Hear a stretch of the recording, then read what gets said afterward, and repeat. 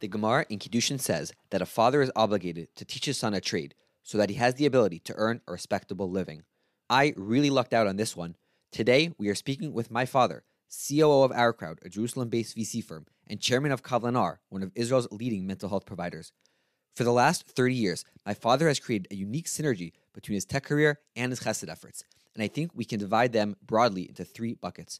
Number one, career coaching and networking. Number two, nonprofit fundraising and consulting. And number three, maybe most importantly, just being a mensch, listening, supporting, and pitching in wherever is needed. Abba and I speak about these issues all the time, and I am so excited to let you in on the conversation. My name is Yaakov Wolff, and this is Starting.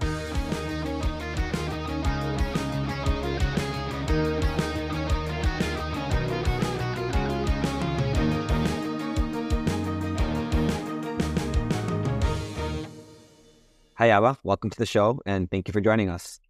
Thanks for having me. This is fun. So you talk a lot to young people about their careers and about their life. And I feel like sometimes we can discuss having a successful career and how to build that up. We can talk about having work-life balance and how to make sure that our family and other values stay strong. And I feel like those two conversations at best are disconnected from each other. At worst, they can come into friction with each other. So if you're talking about taking on a side hustle or going for that MBA degree, staying late to take on other projects in the office. So maybe we can try to figure out a way to talk about these two topics, not in a way which are disconnected or in friction, but rather in a way where the advice that builds a great career is the same advice and creates a synergy with having a balanced life and life outside of the office as well.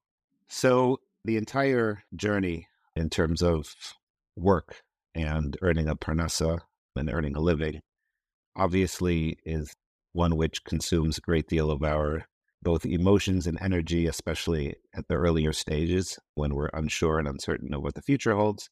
And everybody wants to feel good and secure. That's a very human tendency about their ability, not just in the short term, but in the long term, to be able to feed their family in most cases, especially in our population.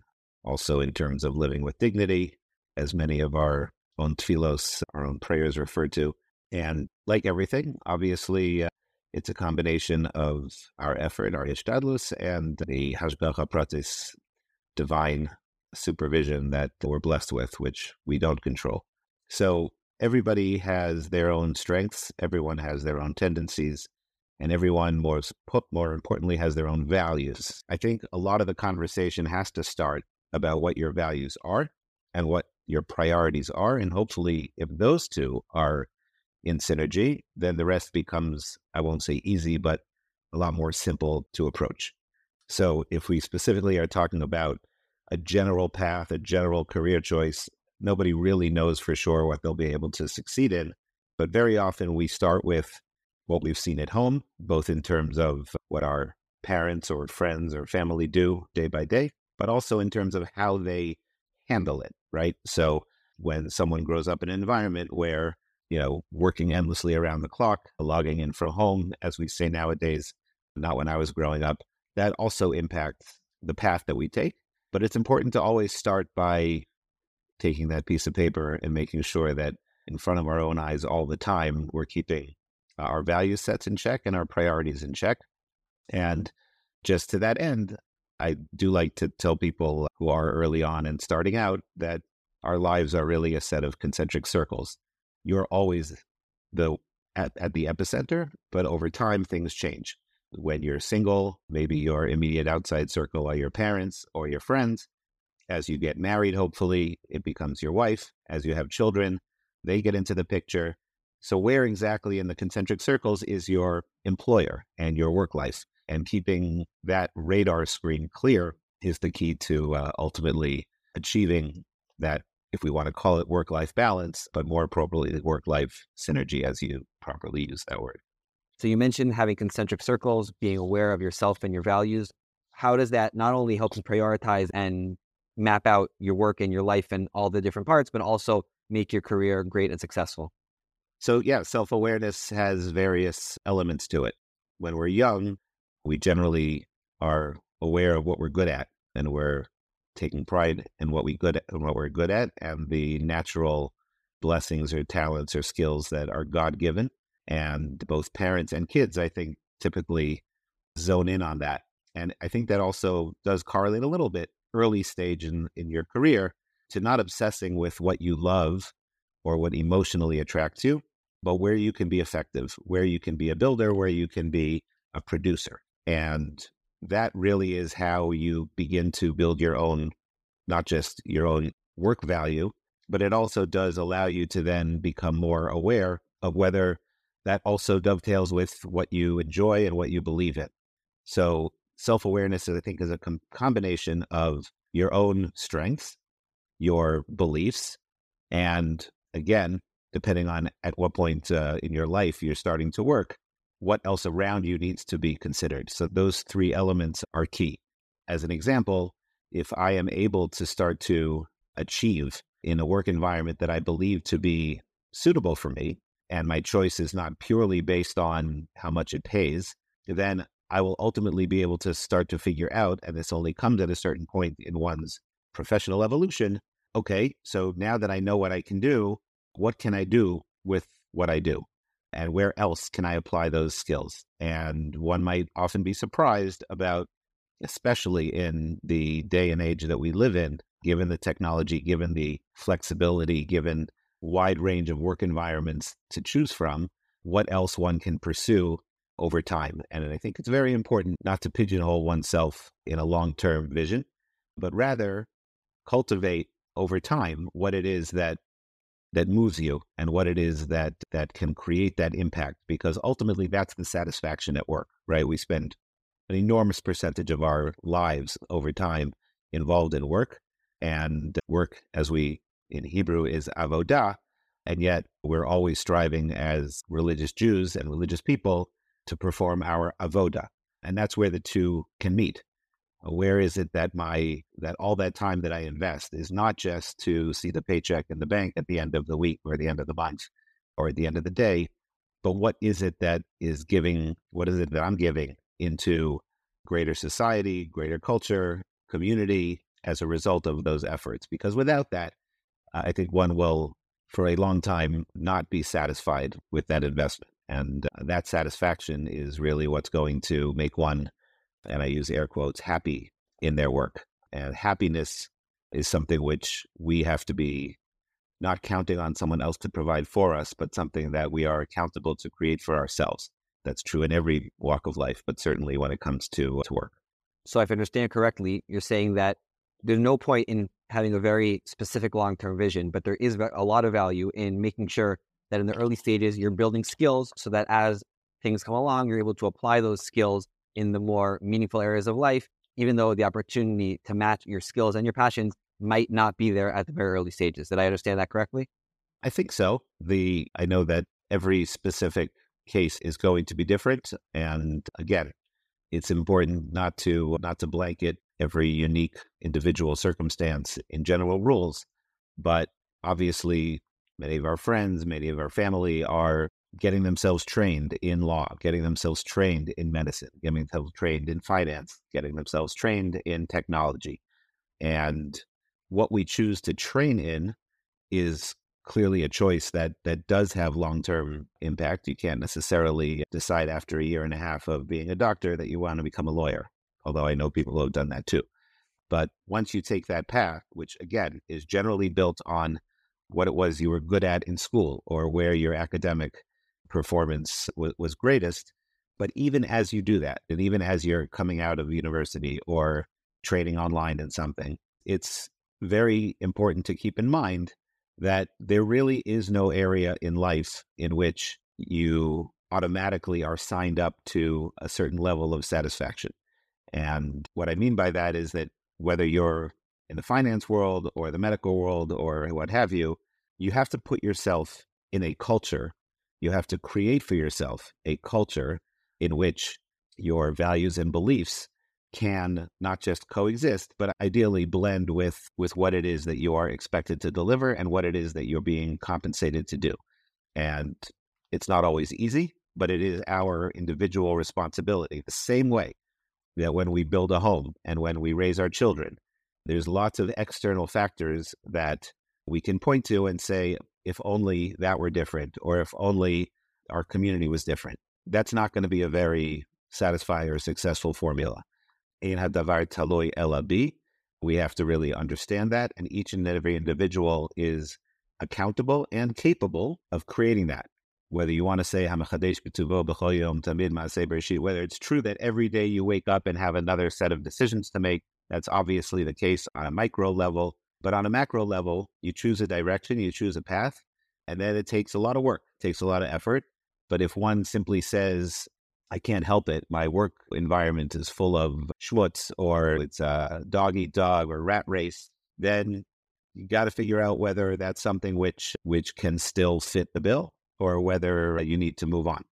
And whether that requires a small amount of sacrifice or a large amount of sacrifice, in the long run, it's an absolutely, in my opinion, mandatory sacrifice that one needs to make, as in all the things that we do. Can you give any examples from your own life, how the self-awareness and the concentric circles helped you navigate a difficult decision? So I'm now 30 years into my work career, which I'm fortunate to have spent half in the US and half in Israel, with a couple of years also in the United Kingdom. So I've had a taste of a lot of different environments. I have worked in the for-profit world. I have worked in the nonprofit world as a professional. And it hasn't been the neatest mapping of what one would call a career trajectory. But I think that's also a reflection of how I view the same general principle of a career and a work-life synergy. Opportunities have come up. I'm very fortunate, very blessed that I haven't really had to go too far and wide to seek those opportunities. But when opportunities come up, you do have some binary decisions to make. So, for example, when I started out with an engineering degree, I felt like manufacturing was interesting to me. Creating things, producing things that you could touch and feel and see the outcome of was something which maybe, based on my own personality, I felt was most satisfying. But at some point, probably about 5 or 6 years in, that's when certain technologies were picking up in the enterprise area, and realizing that maybe the next step was going to be that what you're producing is not necessarily something you can hold, but something that you can measure. So it became something going from more material to measurable. And then after that, so that, I think that's one specific example. Okay.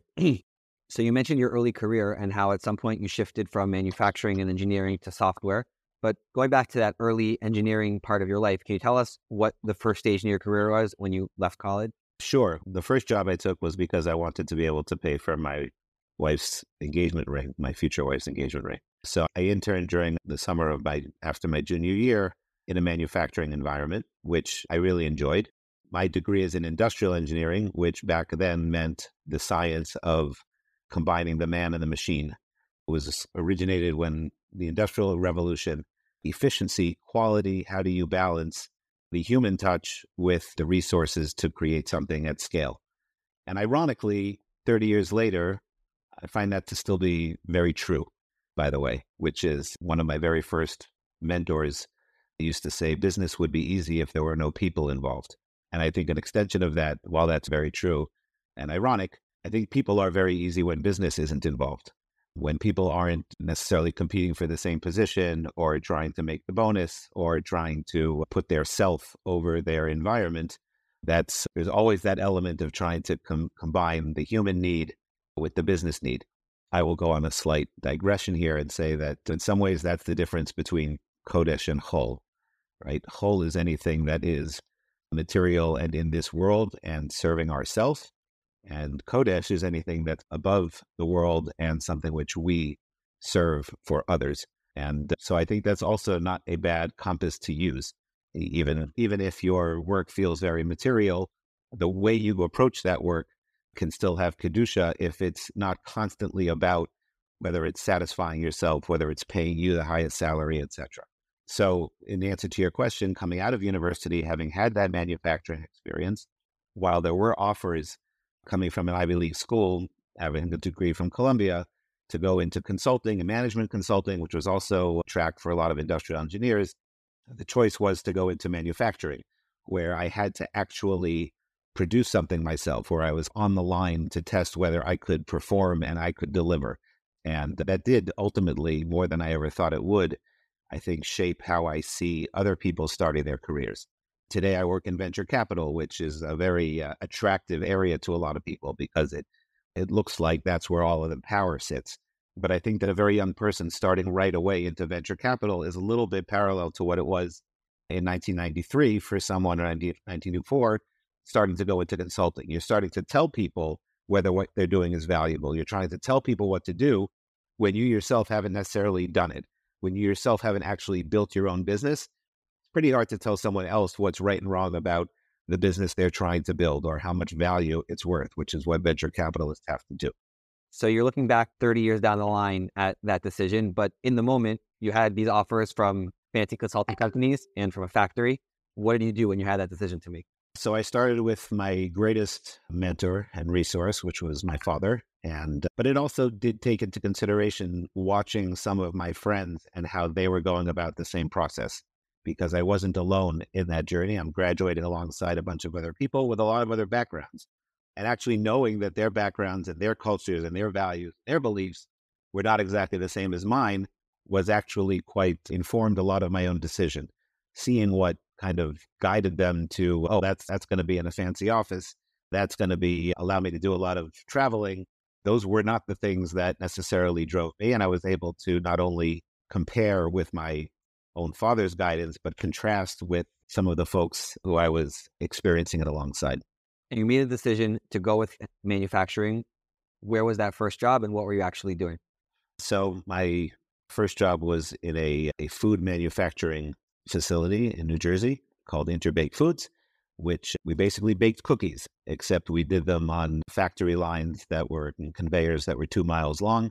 We were baking them in the millions a day, made most of America's Girl Scout cookies, and I was assigned to a project to try to integrate some very advanced technology in the packing and warehousing of lots and lots of boxes of cookies and crackers on a daily basis.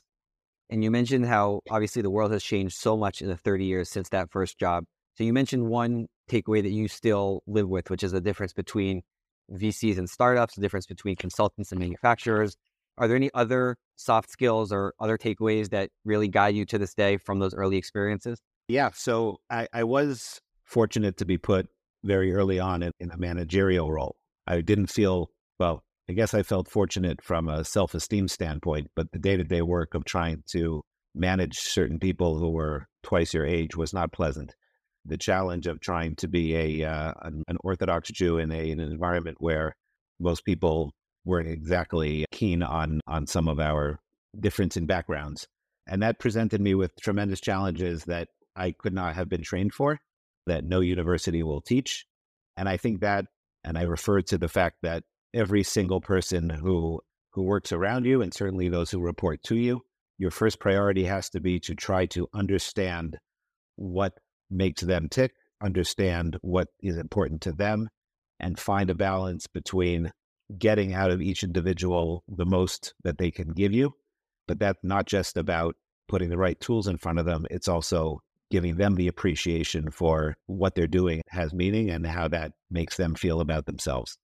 So those are the soft skills that I think I like to believe have driven me to this day. And those are the soft skills that also should make one realize, because not everybody is a manager. There are people who can sit their entire lives and just write code and do very well in terms of parnasa. There are those who can go into actuarial work and be extremely valuable just as a one-man band. And again, that comes back to your self-awareness. That comes back to, is that part of the definition of parnasa kala unikiya to you? To some it is, to some it isn't. But again, each and every person has their area which they believe they can impact.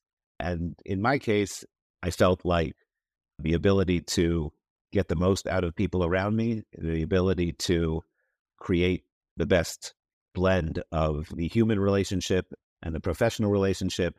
I think as a result, one of the things that looking back, I still have plenty to look forward, but looking back, certainly the relationships that I built in the work environment, many have lasted a lifetime.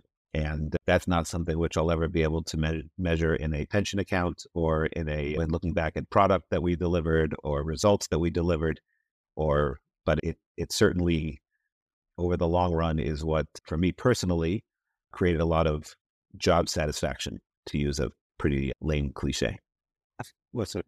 I want to hold on to this point just for one more minute. It's really been special to see the relationships that you'll be able to cultivate, starting from some very high profile individuals, which we can't even mention here on recording, all the way down to the maintenance and cleaning staff at institutions that you work. All of them have a great love and respect for you. But there are certain risks involved in creating personal relationships with your business contacts and also with bringing friends and family from outside of work into your business life. So do you have any advice on that possible tension of the risks involved in mixing those two? Okay, so first of all, a correction. I would say far from everyone who I worked with necessarily wanted to stay connected with me for the long run. No matter how hard one works to try to create an environment in which it's not what we call net sum zero, where we can both win. There are some people who, based on their backgrounds and personal circumstances, are not able to accept that. And we can only do as much as we do. And it takes sometimes for some of us a long time to recognize that not every one of those encounters is winnable. So we get over that as we get older. But in terms of, you mentioned some of the people I've worked with and mentors who I prefer not to call out by name, but one of them used to quote The Godfather and say, when Don Corleone says, hey, it's business, nothing personal.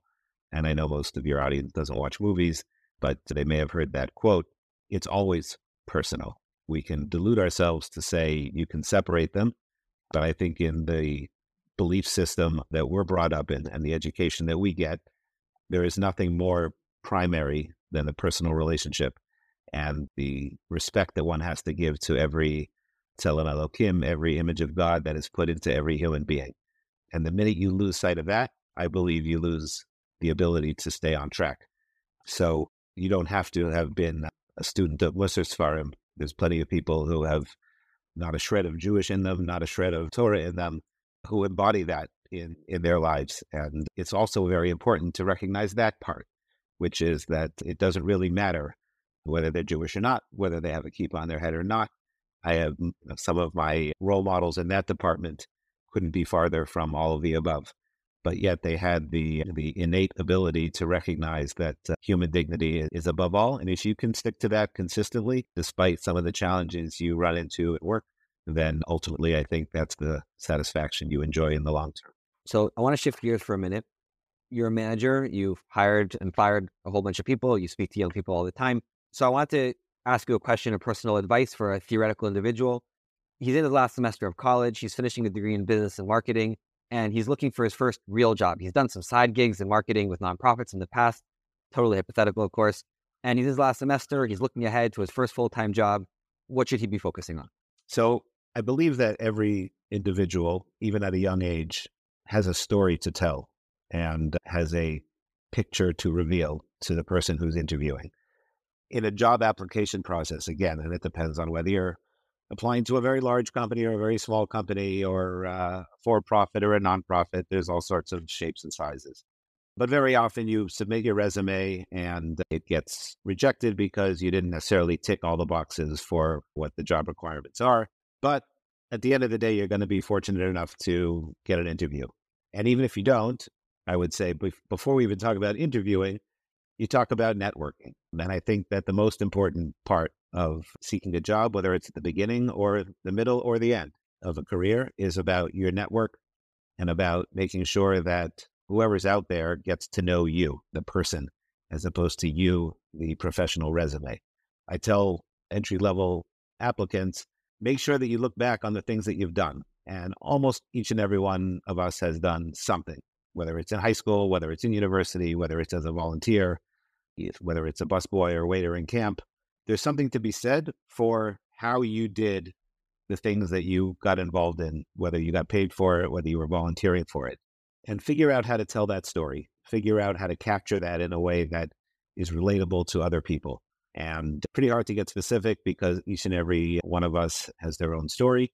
But if you're somebody who, who volunteered or worked for Yachad and worked with special needs kids, or was a counselor in camp, or was the head of a club in high school, or even if you were someone who coordinated a chug in yeshiva, come to a specific audience, what was it that you did? What was it that you enjoyed about doing it? What was it that drove you to do it in the first place? It starts there. And then you'll get your first experience in one way or another. And if you always go in with that approach, it will also help you keep your own temperature as you're doing the next things that you're doing, and using that litmus test all the time. Am I doing it for the right reasons? Am I doing it in the right way? Am I implementing my values in the things that I'm also keeping busy with and spending time during the day to earn that paycheck? And that can create a very solid, your resume might be your foundation, but what you're doing with it is the look and feel of the walls and the windows around it. Okay. Moving on to our last part of our conversation, you're also very active in the nonprofit world. You're currently the chairman of Kabbalah Nar, which is one of Israel's leading mental health organizations. But it's not just a side gig. At one point, you were full-time in the nonprofit world. Can you tell us how you shifted from the beginning of your career in baking cookies and in software to nonprofit? Yeah, it was both a function of personal circumstance and professional circumstance. We had just had our fourth child, and the professional side was requiring a lot of travel, which I felt was certainly impacting potentially, or feared that it was potentially impacting my presence in the house and my ability to be around for my kids. And it was also a time where I had been in technology. I had been working for a startup that was acquired by a public company, and the tech bubble after the year 2000 had burst. I was very fortunate. I really was. My job was stable, but the work environment had become a little bit, referring to what we talked about before, it was not feeling very satisfying. A lot of people were working just to keep their jobs. Watching a lot of people getting laid off wasn't very enjoyable. So I had a sense that maybe that path was getting a little bit worn. And I think at every point in the game, again, I had a training that gave me the ability to perform in multiple types of environments. Maybe not everybody does. My wife is a doctor. I don't know just how many different options she would have if faced with that challenge. But going all the way back to, I think, one of the very first stories, maybe the first story of job decisions, you have the story of Cain and Hevel. And I think the Rashi on Hevel, that he was a roet son. And I know that Yaakov Wolff has written about the values of being a roet son in and of itself. For those who haven't read it, you should look it up. Rashi says that Hevel was a roet son because he recognized that the ground was cursed. So to do what was the most natural thing to do, which was to just work the land, he chose otherwise. And in the end of the story, you can see how that actually worked to his advantage. So sometimes you have to just look at the environment around you. But again, it's a combination of what you're good at and whether what you want to apply yourself to do is necessarily the most satisfying, the most beneficial. I did have the opportunity to work as a professional at Maimonides School for almost 5 years and apply my managerial and business know-how to the nonprofit environment. There, again, I had actually been inspired and motivated by certain people who I had seen make that transition. And I think both in terms of contrasting the work environment 20 years ago to what it is today, certainly contrasting in the environment I live in today in Israel, the kind of that big wall between working for a for-profit and nonprofit has come way, way down. And that even though, again, there's always a certain reality about what paycheck your employer can afford to give you, but depending on circumstance, I think everybody has the ability to, even if you're in the medical profession, there are areas to practice medicine that may not pay you as much and may not, be as glorious, but you can really apply those skills and do things that create a different type of impact. And you have to really look at all those considerations at every point in time and not be afraid that those decisions are going to be lifelong sentences. And I really, truly believe that one of the advantages for people starting now as a professional is that mix and that optionality along the way is only going to become more flexible. I think that's part of the technology world and the J curve that we're living on. When I was growing up, it was pretty typical that people would stay with a company for 20 or 30 or 40 years. And today, I think it's highly atypical that someone even stays with a company when you're early in your career for more than 2 or 3 years. Everybody is jumping to the next thing. You can apply for your next job. Literally, while being on a Zoom meeting, you can be on a LinkedIn interview on another screen, and see that people should view that as both an opportunity and a little bit of an indicator that you have much more ability today to focus on the right values of your career choice and not have to fear that you're going to sacrifice something 10 years down the road. Okay. So we talked a lot about different Experiences. strategies and mindset shifts and taking control and doing the best we can at putting ourselves in the best mindset and the best situations that we can. But we did mention before that Kadosh Baruch Hu runs this world and he has his ways of sending us messages. So do you have any stories where in your life Kadosh Baruch Hu reminded you how much he's in charge of everything that goes on? Always. And it happens whether it's obvious or not. And sometimes it's obvious. I guess you're using the kol dodido fake model contrast between a life of fate and a life of destiny. Are you the object or are you the subject? For me, there was definitely there were two major actually episodes that I think I can look back on. The most obvious was referring to this kind of prior conversation, which maybe I should have mentioned. At the time that I was thinking about transitioning to something else after the tech bubble burst, and I didn't immediately go towards seeking a nonprofit job. But one of the things that was clearly on my mind was that I was doing a lot of travel between Boston and Los Angeles. And on a certain week in September of 2001, I had booked a ticket to continue my project in California. And I ended up rescheduling that trip because I didn't want to necessarily be in California during the week of Slichos. I backed the trip up by a week. So I traveled on September 4th instead of September 11th from Boston to Los Angeles. And I don't think I need to tell much of the rest of that story. The fact that I personally felt like I had dodged a bullet and recognized the drama of what was going on around me, and the fact that we're always close to some sort of fate that we don't necessarily know, certainly did influence my decision not to take yet another job at the time that was going to require travel. It was why working at Maimonides school was so wonderful, even if the hours were very long. But I was always coming home at night, sometimes very late at night. And the other circumstance was in 2006, a year after our family was on vacation in Israel in 2005, where we were having a vacation while the Gaza Strip was being handed over to somebody else to control. A year later, we were on another summer vacation in Cape Cod. Sounds like we took a lot of vacations. You probably don't remember it that way. And while we were on vacation in 2006, the Second Lebanon War was going on, and one of our family members fell. And that's when my wife and I looked at each other and said, time to get off the sidelines of Jewish history and get onto the playing field. And as hard as it was, and challenging as it was to imagine continuing our careers at that point and rebuilding in Israel, it was something which, like you say, the world around us has to resonate with us. We have to hear the knocking on that door, and we have to be always listening to the beat of our own heart. And as a result, taking the next step in the direction we think is the right one, and hoping that we have the siyata d'shmayas who go along with it in a way that comes out right for all of us, for our families, and for our own personal well-being. Ava, thank you so much for all the wisdom you're constantly imparting on us, and especially for sitting down and sharing with us today.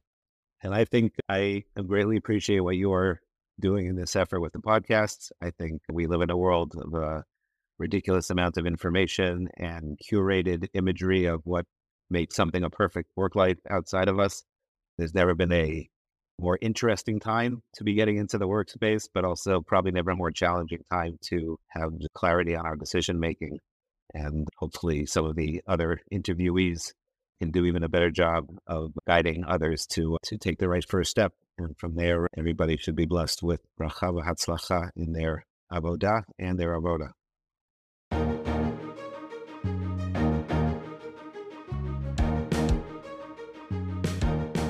Thank you so much for tuning in to Start Take. If you're still listening at this point, that means that you've enjoyed. Please take a moment to give us a 5-star review, make sure that you're subscribed, and share this episode with a few friends. I want to thank our production team, Yoni Schwartz, Yitzhak Schmidman, and Yossi Book. Until next week, keep on steiging, Chevra.